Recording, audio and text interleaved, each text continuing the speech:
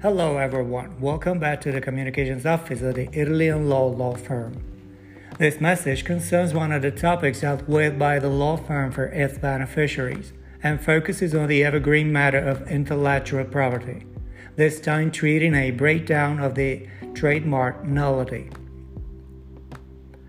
Roughly, the law points out which signs are eligible for registration as a trademark. For instance, those graphically represented signs presenting the validity requisites can register. These signs cannot be identical or similar to other trademarks already notorious by themselves or as an enterprise, or by others previously registered, or effective in a country, or notoriously acknowledged according to the 1967 Paris Convention.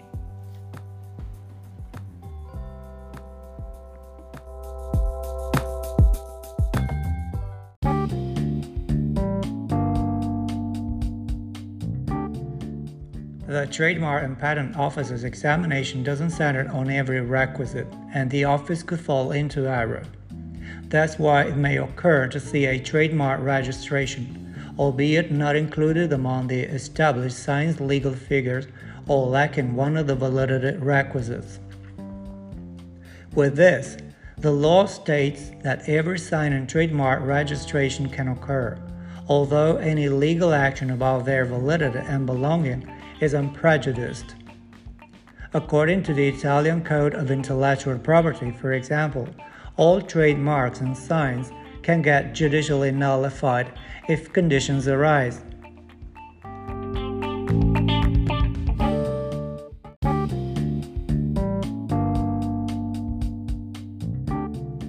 So, a trademark is null if it doesn't correspond to the sign's legal model the Intellectual Property Code contemplates, or if there is no originality.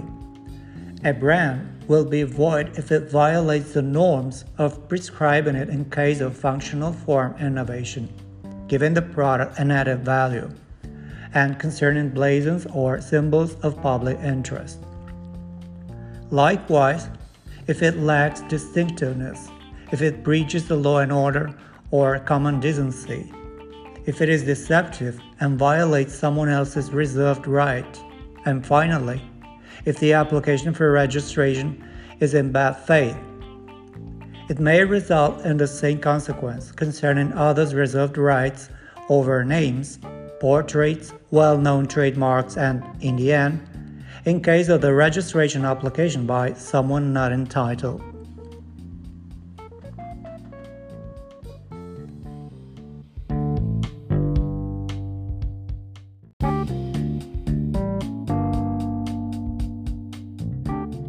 Criteria assessing brands and signs validity when applying for registration regard their confusability. In other words, how the new brand's formal entry will induce total or partial confusion among consumers when previously reserved rights are protecting it.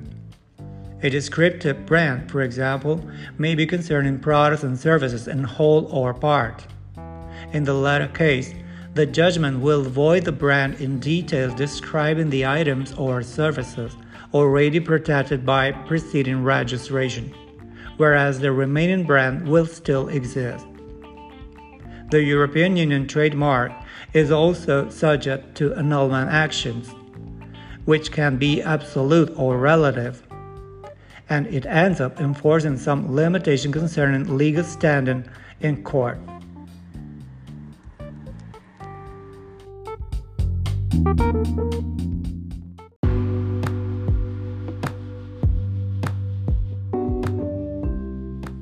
As for legal protection of intellectual property and industrial property, an application registration for brands, distinctive signs, and patent, it looks engaging to remember what follows.